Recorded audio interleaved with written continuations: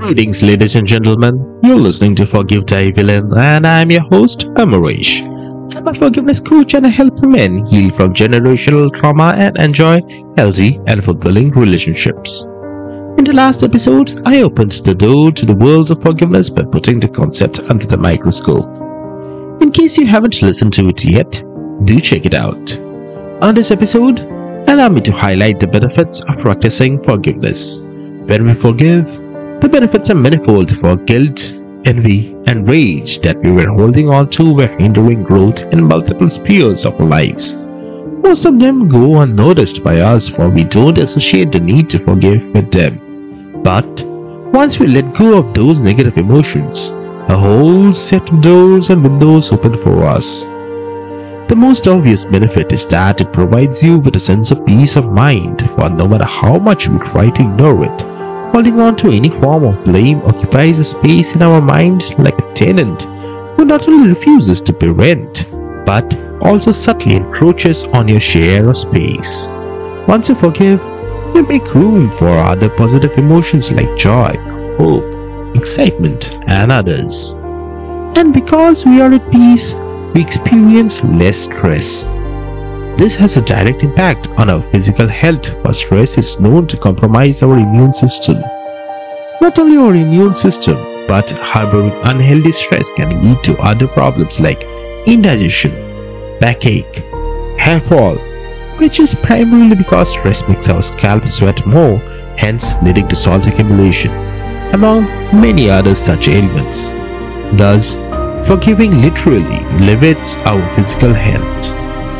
Another domino effect of reduced stress is improved levels of focus, which in turn helps us to be more productive.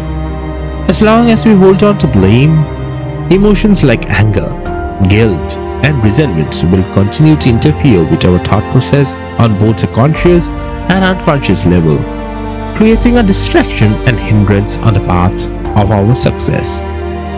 As discussed in the previous episode, the process of forgiveness involves an aspect of self-love, and hence it facilitates exploring relationships which are not reflections of our past toxic patterns.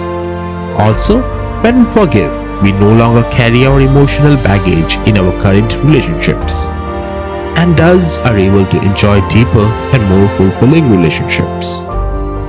When we practice self-love, we also gain an increased sense of self-awareness, which enables us to make better decisions.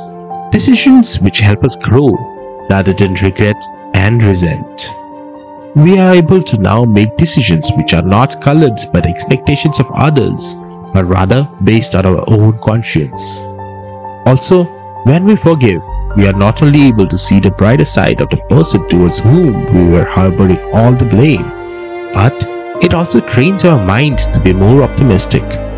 Hence, we're able to experience a heightened sense of life satisfaction in general.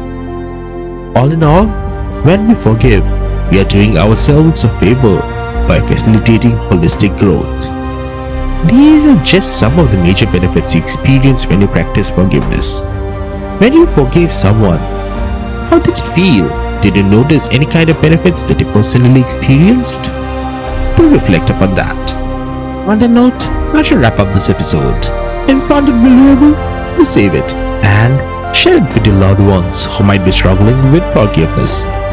If you or your loved ones need any form of support with regard to healing relational wounds, reach out to me via the mail ID in the description. We'll see you on the next episode. Till then, be a little more kind to yourself and keep taking good care of your own mental health.